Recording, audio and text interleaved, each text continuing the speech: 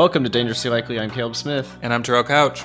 And today, we are dangerously likely to talk about student loans.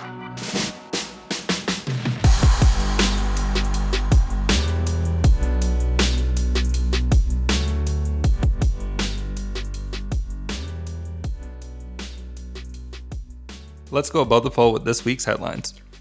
On Monday, a report released by top scientists at the UN said that the world has only 8 years until it surpasses a crucial climate target. This crucial climate target is keeping carbon from emissions out of the atmosphere to keep our goal of keeping global warming at 1.5 degrees Celsius. And that can be out of reach as soon as 2030 if we do not start acting faster.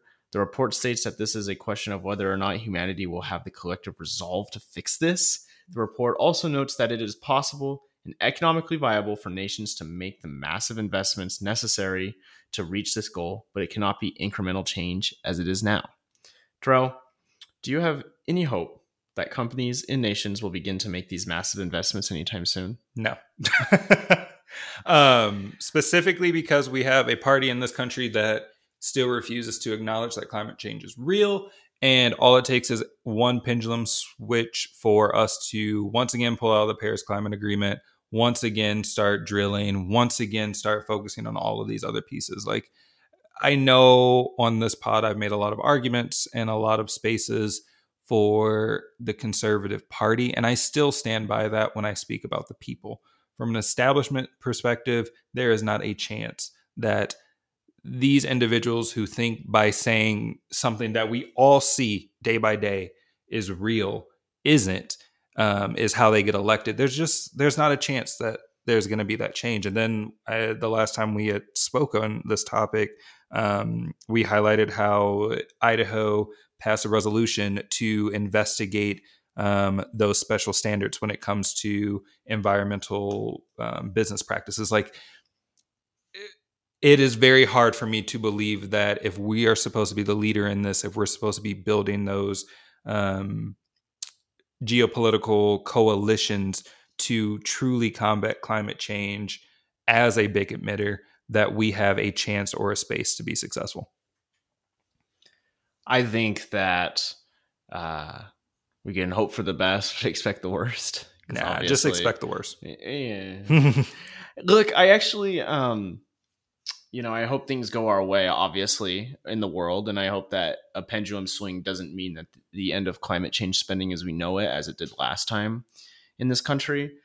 I am actually really interested in what Europe's going to do next, because they're looking to ban Russian oil. They're looking to ban Russian coal and energy. And obviously all of those are fossil fuels that will just continue to add to the problem of global warming. And there's been some reports that this war in Ukraine, a byproduct of it might be Europe, really crazily investing into a lot of renewable and green and clean energy sources. And if that really happens, it'll be interesting to see if Europe, as an economic powerhouse of the world, if they do that, will it trickle down to some other countries? I don't know if it will, but I think that if we have one place that's really heavily investing as a collective into this kind of stuff, I think that might change the vibe in the world a little bit. We'll see what happens, though. What a perfect segue to check out the international fold. Following a series of images and testimonials out of Bucha, a city just outside of Kiev, Western nations are making moves to further sanction Russia over their egregious attack on Ukraine. On Monday, the globe was faced with the true cost of this conflict, seeing gruesome images of bodies left battered in the daylight by Russian forces. President Zelensky spoke to the United Nations on Tuesday, accusing Putin and Russian forces of war crimes, calling on the organization to hold tribunals against Moscow for this quote-unquote genocide. Russia's defense minister calls these images staged performances and vows to have evidence of Russia's innocence with any further movement in the UN. Western nations are coordinating additional sanctions against Moscow as the European Union announced on Tuesday, which also Caleb highlighted, bans on coal, wood, chemicals, and other imports worth roughly $9.86 billion a year. with the United States President Joe Biden ratcheting up his rhetoric against President Putin, stating, "You may remember, I got criticized for calling Putin a war criminal. Well, the truth of the matter, you saw what happened in Bucha. He is a war criminal."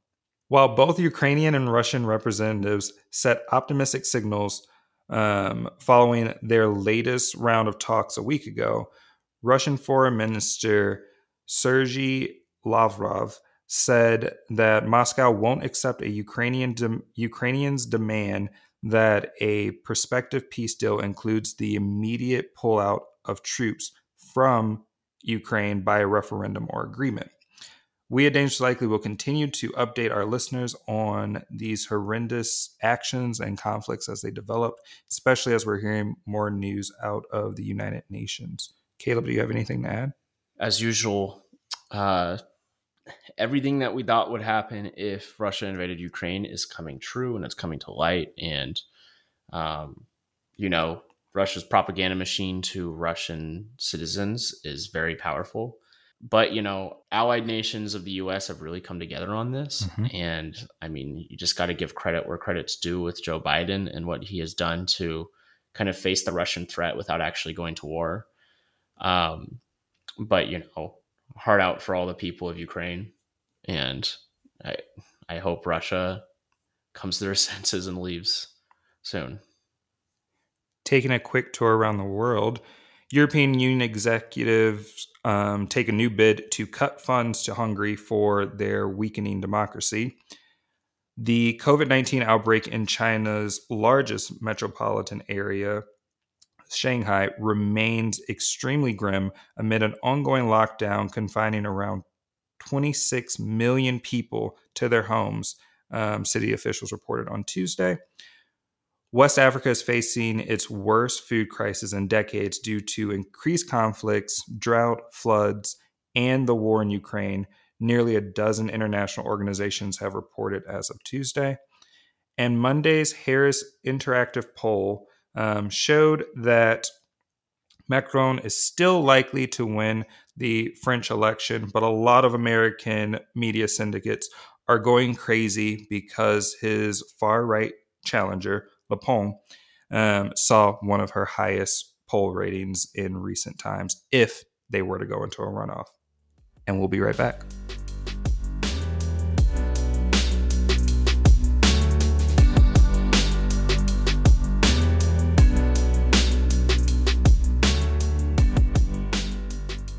And we're back.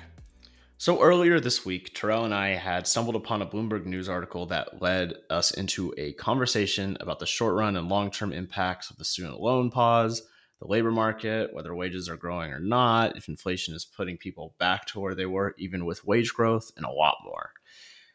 We really wanted to start a conversation today with the student loan kind of moratorium that has taken place during the pandemic. In the article, which we're starting with today, is called, quote, "How a $38 billion student loan experiment changed the lives of an American generation," unquote, by Claire Ballantyne.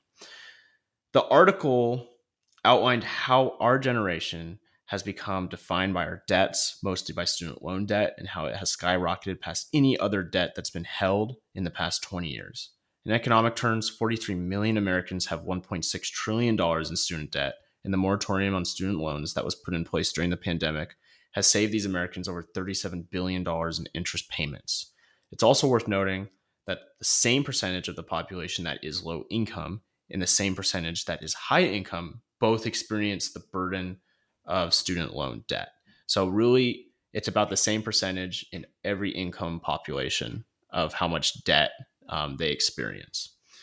What's more, with inflation and housing prices soaring, those who are unable to become a homeowner due to already crippling debt have to wait even longer to do so because of the economic factors at play today.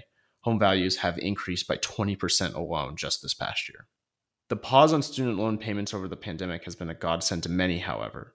The article highlights several individuals who were able to use the money, sometimes paying over $1,000 a month on student loan debt alone, to pay off other debts such as credit cards and car loans, and even start saving for a house. All things that society expects us to be able to do in some respect, especially if we go to college and get an education.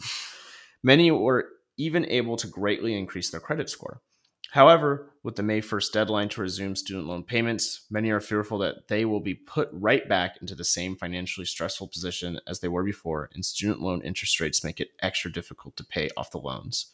Since writing this, there has been some stories about a possible extension of that May 1st deadline to August, which is great.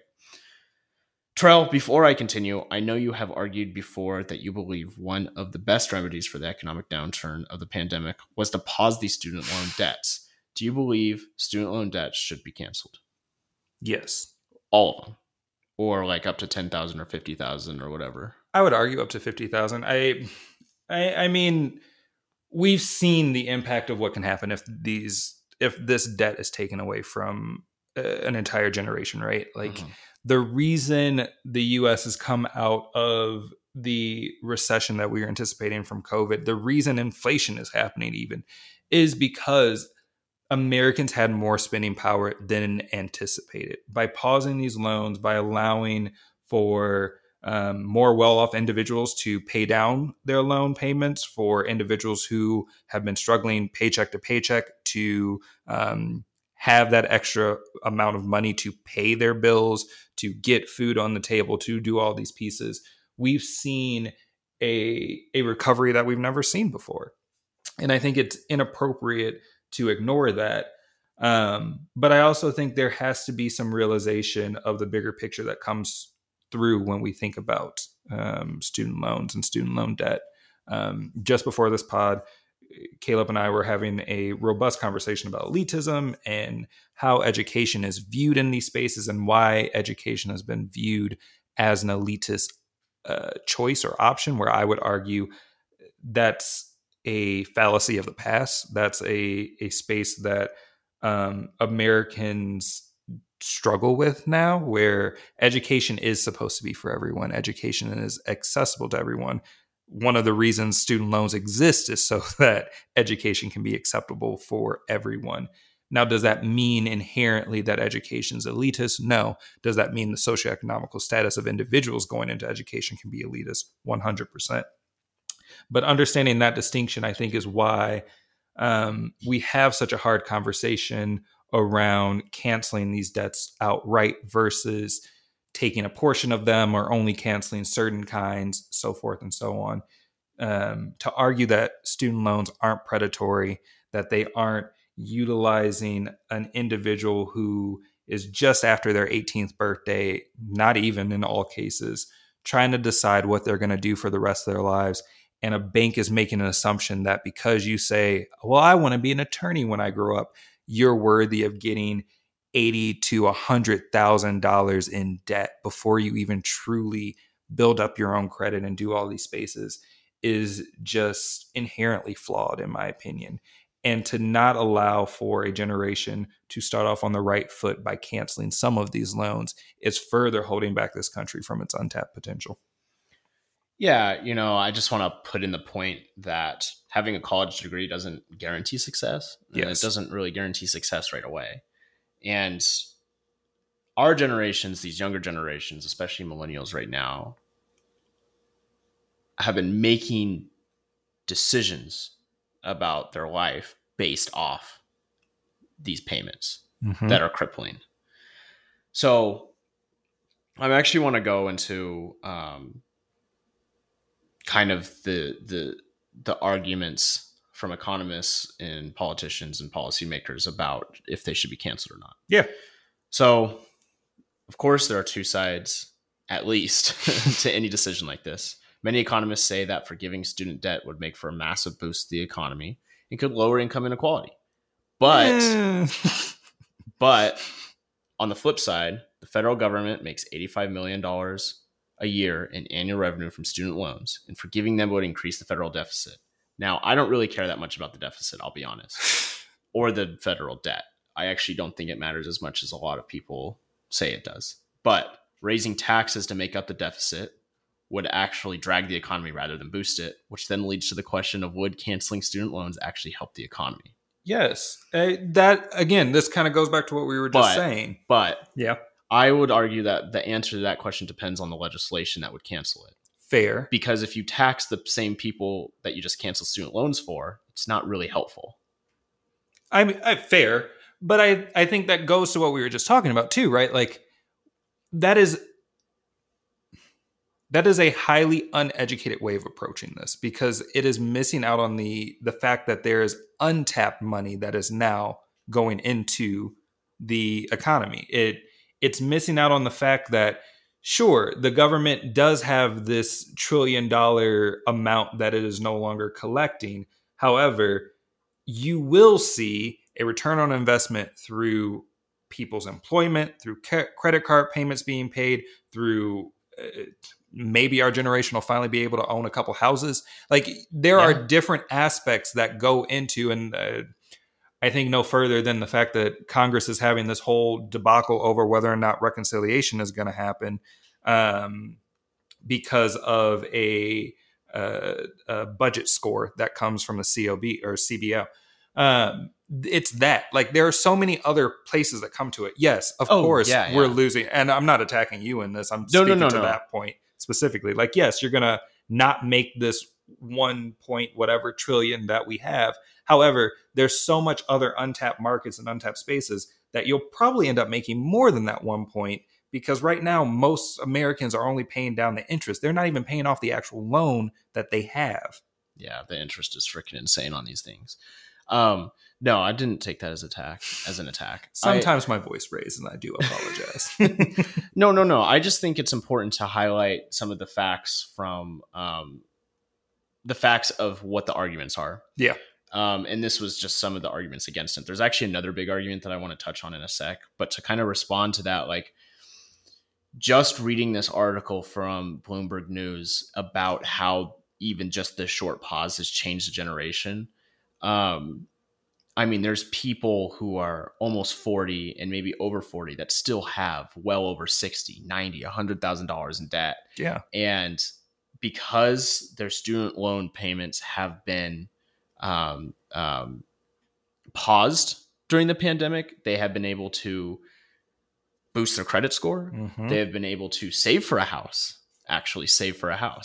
They have been able to even pay off like a car loan or their car. And like, so I think that you make a really good point in that, yes, I think the boost to the economy is much more than just, it decreases the deficit. I think that's a really shallow argument for this. Because, I mean, you'll see a whole generation that's actually like able to do stuff. And homeownership actually is one of the most powerful ways for people to build wealth. Yeah. In a whole generation that has to focus on student loans instead of home ownership, that's kind of where the income inequality argument comes from. Mm-hmm. Because when you don't have student loans, you're actually able to, I don't know, take a little bit more risk. Yeah. You're actually able to use your money and generate that wealth. And when you're able to own a house, which many in the younger generations, millennials especially, just because they're more in the home owner phase. Yeah. Many haven't been able to do that because of all these debts. And people could invest in the stock market and take risks. Oh my gosh. Stock market's a whole different subject. I know. But I don't know. There is actually an argument that I'm interested to hear what and this is what is I'm probably going towards here, because now we have the argument that I think most people make, especially the other side that doesn't think we should cancel student loans at all. And that really is the question of what does it mean to forgive loans to people with debt now? Especially when that is not promised to people who already paid their loans off in the past, or people who have yet to take loans out for future college. This is a very common argument, and a lot of even economists argue moral hazard. Mm-hmm. That if we forgive, even if it's not all of it, but if we forgive like a lot of student loan debt now, like 50,000, let's say Biden does that. This argument. Yes. That could give future students, the impression that, since their debt will be canceled, they'll take more and more out than what they normally would. That's such a... So as a person who studied... There's actually two arguments in this. I know. As a person who studied philosophy, that is a very asinine argument. I just want to add that in here. Is it? Yes. I don't necessarily agree with it, but moral hazard is a real ethical framework. And I don't know if you can necessarily discount it. Sure. However, it is, and this is always the issue with these type of arguments, it's presupposing a bad actor, right? So it's supposing that ethically, this whole group is going to look and say, well, you have to forgive me now. Not understanding that if laws are in place and there are certain structures, there is a confine that you kind of fall into. It's like a cookie cutter argument of, well, this cookie might be deformed, they all kind of fit in a line. And to argue that just because you forgive loans for a generation that, again, I cannot stress this enough, were victim to predatory loans that took advantage of them before they were in college and took the aspirations of a between 16 to 18-year-old to say, this is what I think I'm going to do when I'm done with college, is ill-advised and ill-informed. But we also have to own the fact that these conversations do change over time. Going into college for you and I, there was never a conversation about community colleges being free or two-year institutions being free. Yeah. And now we're entering into a space where a lot of states have moved forward with legislation to provide that option and to provide accessibility. But there's no relief or grievance for individuals who have been a part of, again, I stress, those predatory loans for those same programs. So to make that argument, you also have to own the fact that you are ignoring the reciprocacy of it. Because a great example to disprove that is you have an entire generation, our generation, that are still paying off those 2-year community college loans and aren't expecting them to be forgiven. Not because they don't have something to point to and say, well, you did it for someone else, but because you are a part of a certain system with a certain ramifications and understand, I still have to do this. And that's why I'm very frustrated that is an argument that's being made because it ignores a lot of other pieces. I'm gonna take this argument side real quick. Just letting the audience know, okay? Yeah. I'm gonna take this argument side and just put forth I'm pessimistic about how people will act in the future. Fair. If I'm someone who's 16 years old, right? Mm-hmm. I'm starting to think about college. Maybe it's More an than expectation. Maybe I come from a family that really can't afford college, but damn it, that's the American dream. And I'm going to go to college. And I see Biden go $50,000 of debt right now wiped off. Right. I'm going to be like, I feel like it would be hard for that person to be like, so do I get that in the future?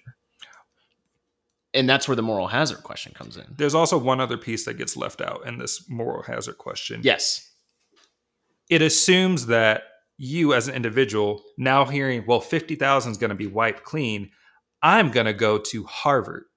I'm going to go to Cornell. I'm going to go to these places that are inherently going to cost more, knowing that I can't afford them, versus being put into a space of, well, I know I can't afford to go to this higher place because they're not giving me a large scholarship. I know I'm going to have to take out student loans, so I'm going to go to a mid-level. Like I'm going to go to Grand Valley. No disrespect to Grand Valley. That's my home.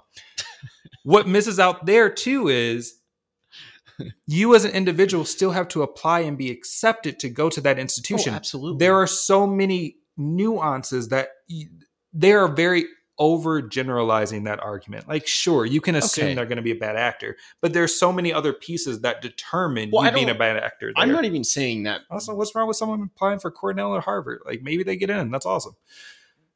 Exactly. That's a whole nother story. Exactly. Two points. I'm not arguing that that people are automatically become bad actors because of the issue of moral hazard. Moral hazard is a real thing that happens in workplace. It happens in every facet of life already. And it's not necessarily you being a bad actor. It's because the system set up is bad. Yes.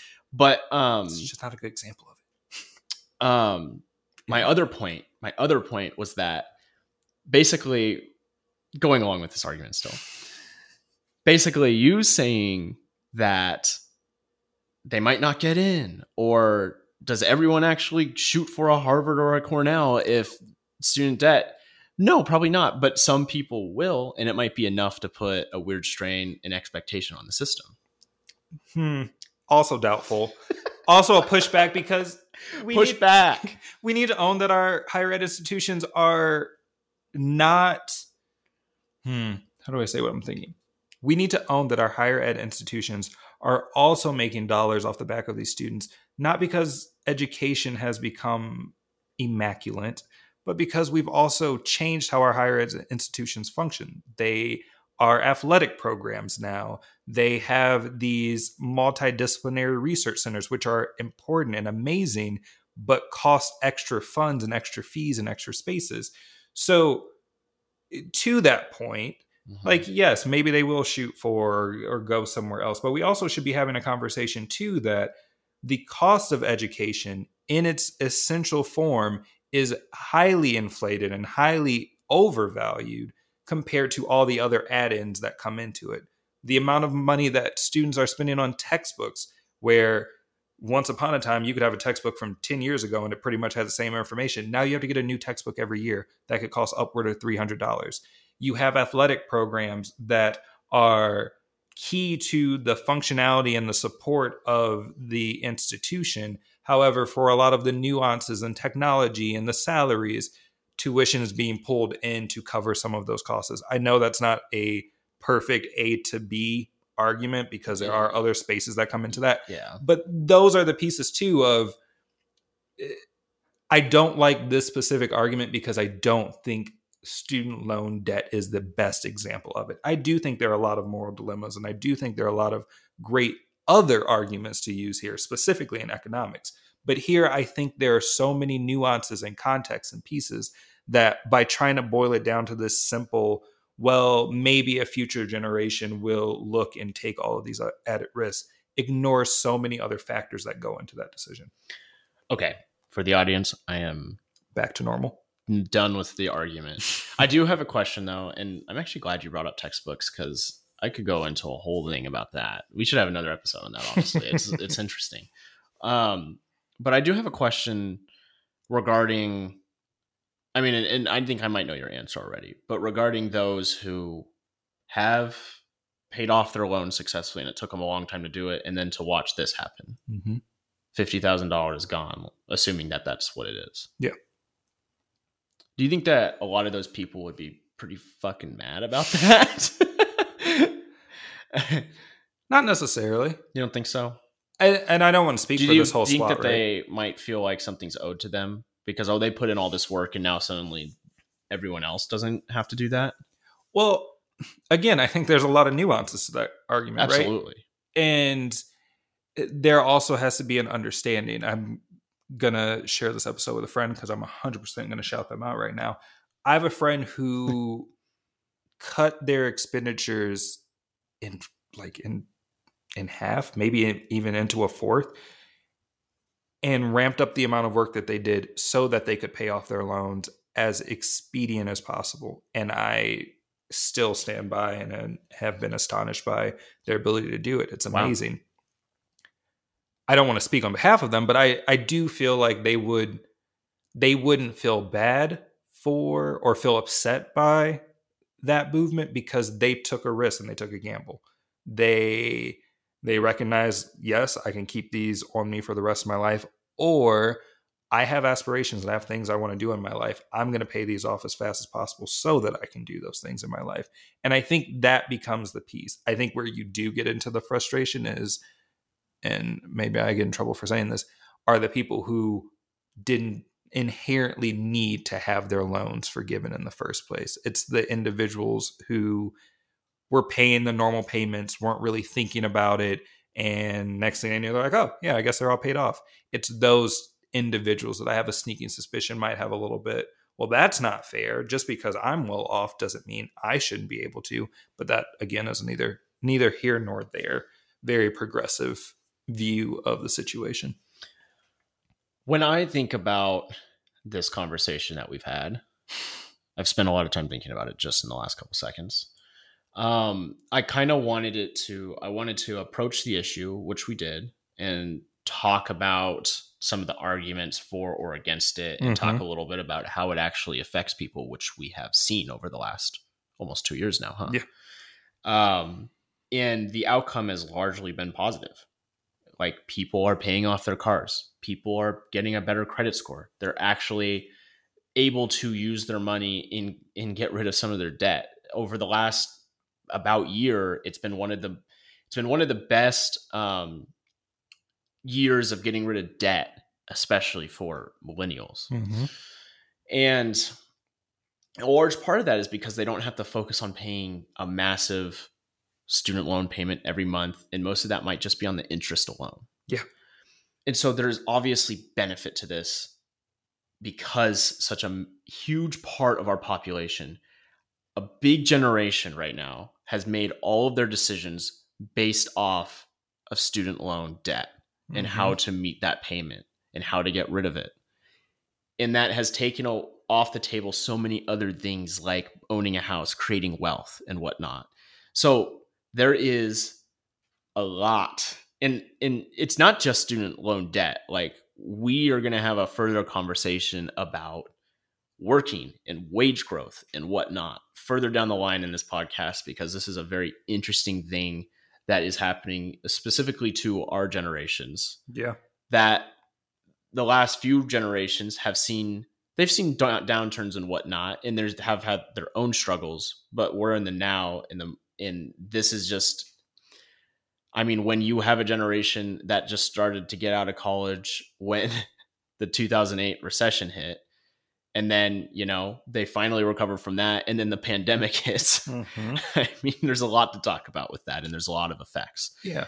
And I think that what I wanted this conversation to go, and I think that we have gotten there, is that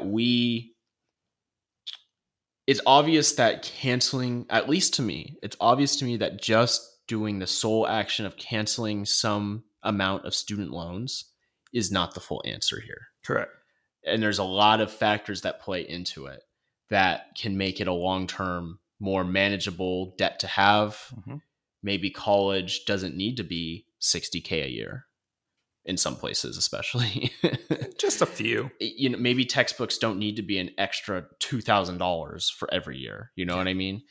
Like, there's a lot that goes into this conversation, and I felt like our conversation today is an introductory to how broad and how many factors we can get into.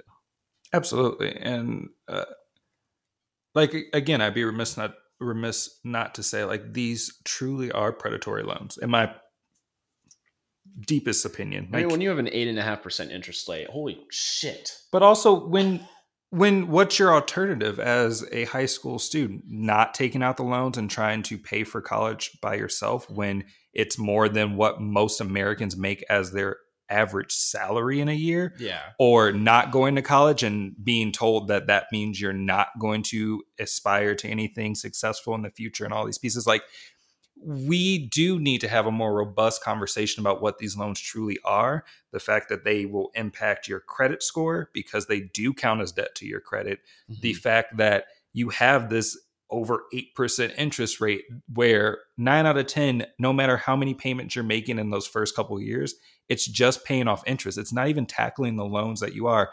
And based on who you took the loans out with, it's not like you're paying each loan all together. Sometimes you're paying off one loan while all the other ones are still acquiring interest. Like, the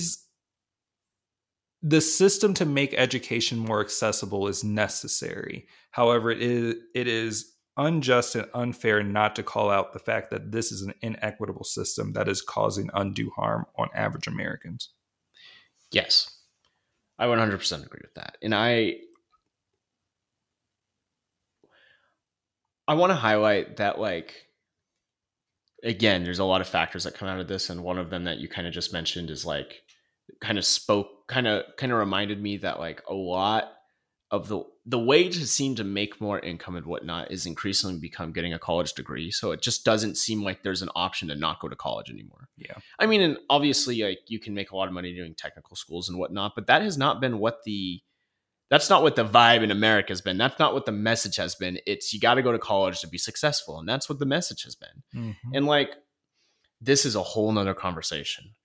But a lot of what education can mean a lot of different things. But right now I feel like the sole focus has been about going to college, whether you have to take loans out or not. And then, there's a lot of questions of like, even just with my friends, and I think it might be, it's difficult to know how right or wrong they are, except that this is their experience, that their college degree has not helped at all in getting them a job.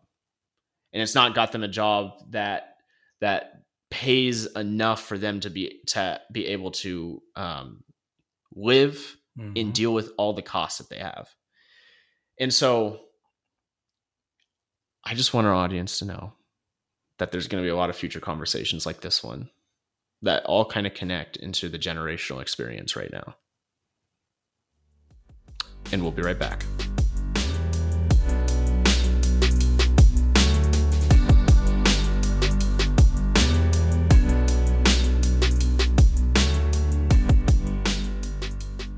Don't forget to follow us on Instagram at dangerously_likely or email us at dangerouslylikely@gmail.com. Be sure to subscribe wherever you are listening for notifications of our new episodes. All right, Caleb, take us on a tangent. All right. To all my gamers out there and to everyone else who's probably annoyed that I'm going down this route for a tangent again. Me included. I have been completely immersed in this game that came out about a month ago called Elden Ring. And to anyone that listens that plays it, it's a fantastic game, isn't it? Like, oh my God, it's incredible.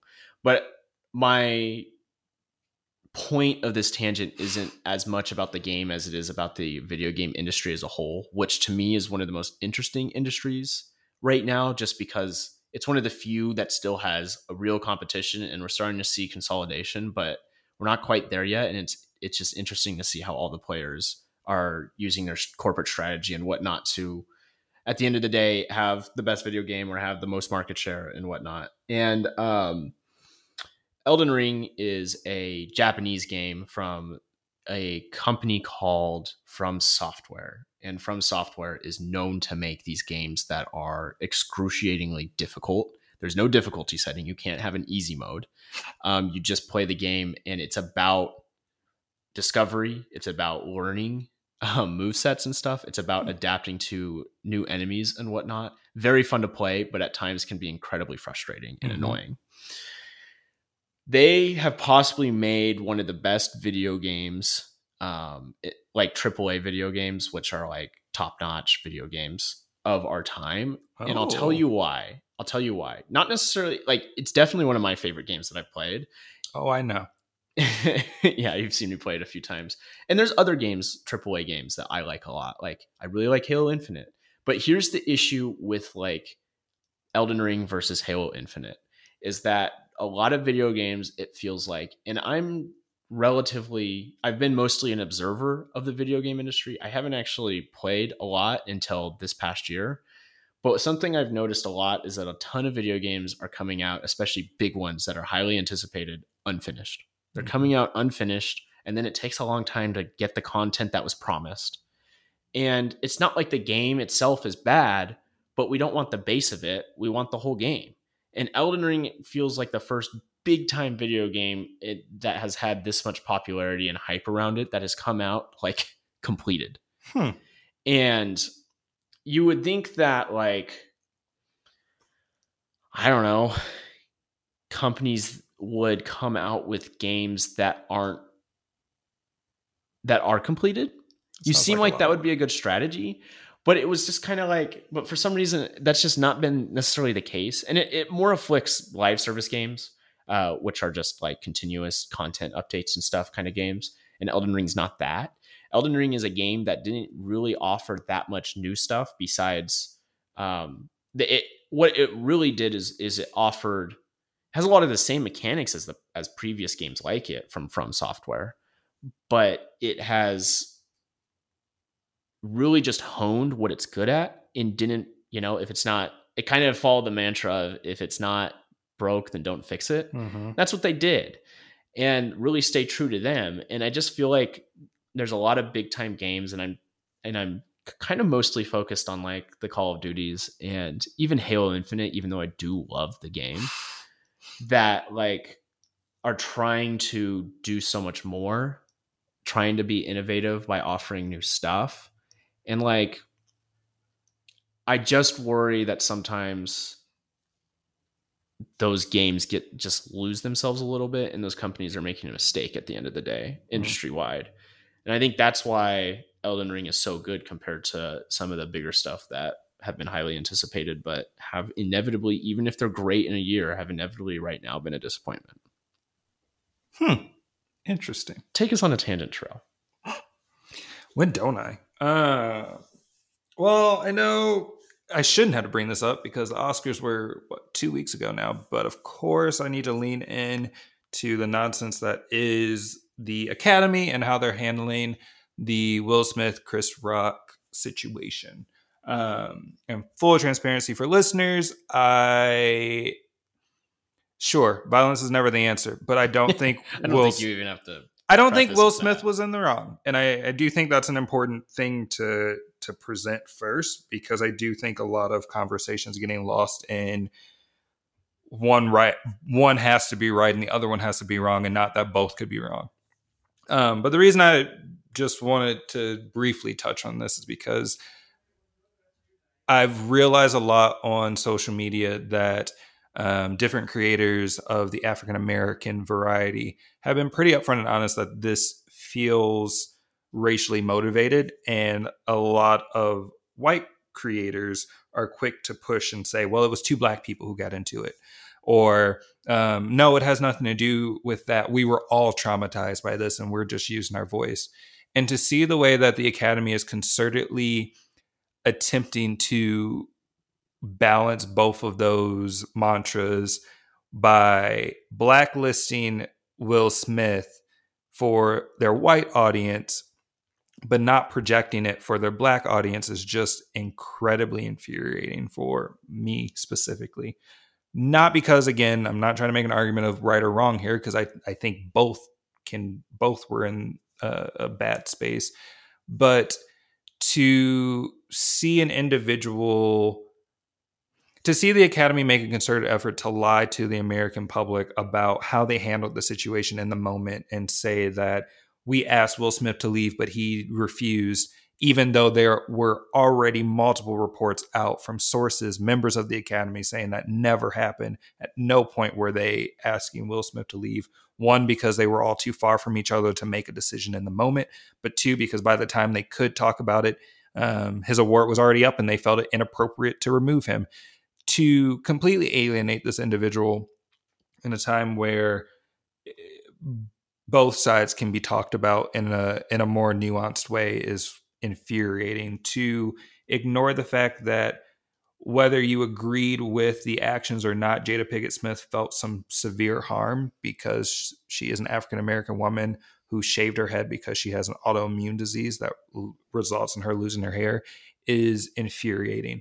To listen to a bunch of white comedians come out and say that somehow Will Smith has ushered in a new targeted attack on all comedians, when one of those comedians were looking to tell a joke about another member of the Academy who died on set, when one of those comedians held up the decapitated head of a former president, when one of those comedians has been charged with sexual assault by 5 women, when one of those comedians, like, when the list goes on and on and on, it's so funny to see how quickly the pot wants to call the kettle black, but doesn't want to own their own issues or their own problems there, while still doing more harm to a black woman, while still ignoring all the pieces that need to happen. And I'm just incredibly frustrated by it. I think that there needs to really, truly be an onus or consideration around how this ended up taking the turns that it did. How, once again, Black voices were pushed into the background instead of letting them be at the foreground, just so a bunch of white people could cry about what they consider traumatizing. That's my tangent. I think that's a good place to end our show. I'm Caleb Smith. And I'm Terrell Couch. And we're dangerously likely to see you next week.